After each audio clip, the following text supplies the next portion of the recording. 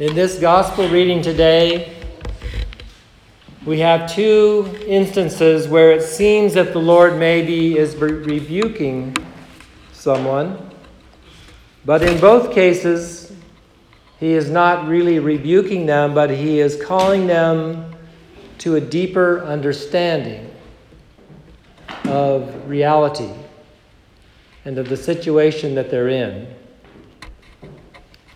In the first case, we have Christ visiting the home of Mary and Martha.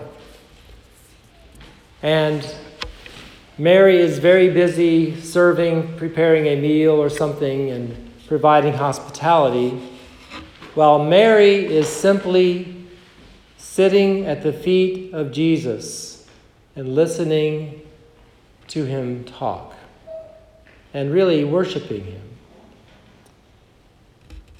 And Mary is troubled by this, and she complains.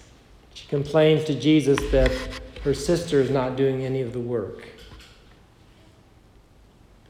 And Jesus does not rebuke Martha and does not criticize her for doing the work that she's doing, but he's pointing out to her that Mary has chosen the most important thing, and that is to have that relationship with God, to be in communion with God, to know God.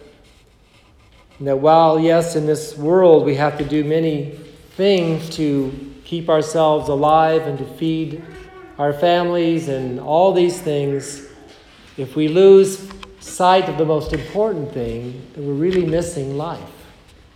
The one thing needful, which was what Mary chose, to be in communion with God, to be sitting or standing in the presence of the Lord Jesus. So we see his icon hovering over us in the church, to be in his presence, to be communing with him. Second one is, while he is there, a woman shouts out from the crowd and says, "Blessed is the woman who bore you, the woman who nursed you." And again, Jesus does not rebuke her, but he calls her to a deeper understanding. He says, more than that, blessed is the person who hears the word of God and keeps it.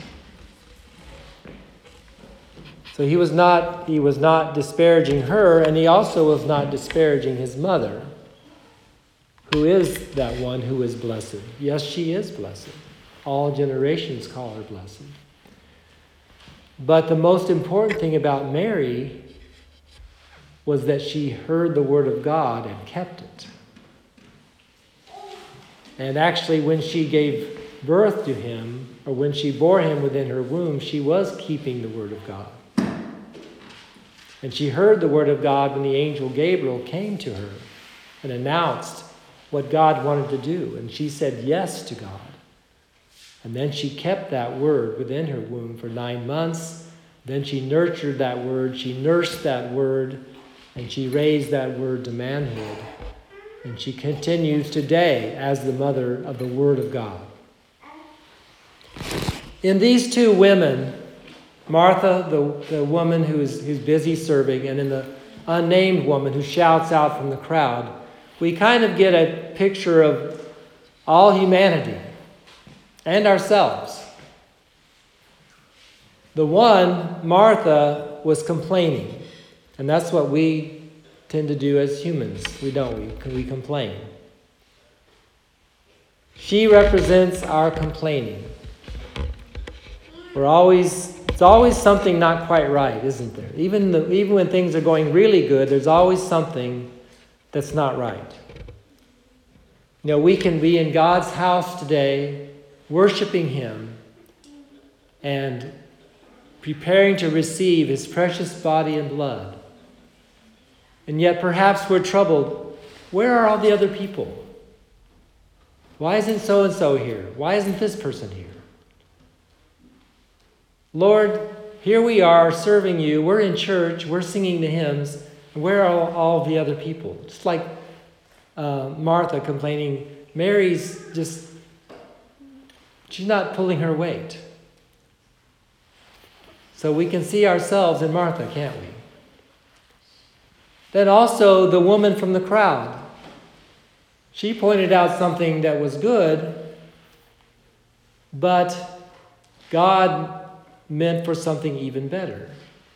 And often we look at people around us and we see that, oh, they have something good. And we may even be jealous of them or envious of them, or wish that our lives were like their lives. They're so blessed. They're so blessed. But the Lord calls us back to our reality of the one thing that's really important, is that we have a relationship with Him. And that cannot be taken away from us. In that sense, life in Christ is the great equalizer. Because no matter how rich or poor you are, no matter how healthy or unhealthy you are, no matter how beautiful you are or how plain you might be, we all have equal access to Jesus Christ. We all can have a personal relationship with Him. We all can sit under His icon and look up into His face and know that we are loved and accepted. So, my children in Christ, let us take this gospel to heart. Let us look at these two women who represent our humanity, our temptation to complain on the one hand and to look and perhaps be envious of people on the other hand.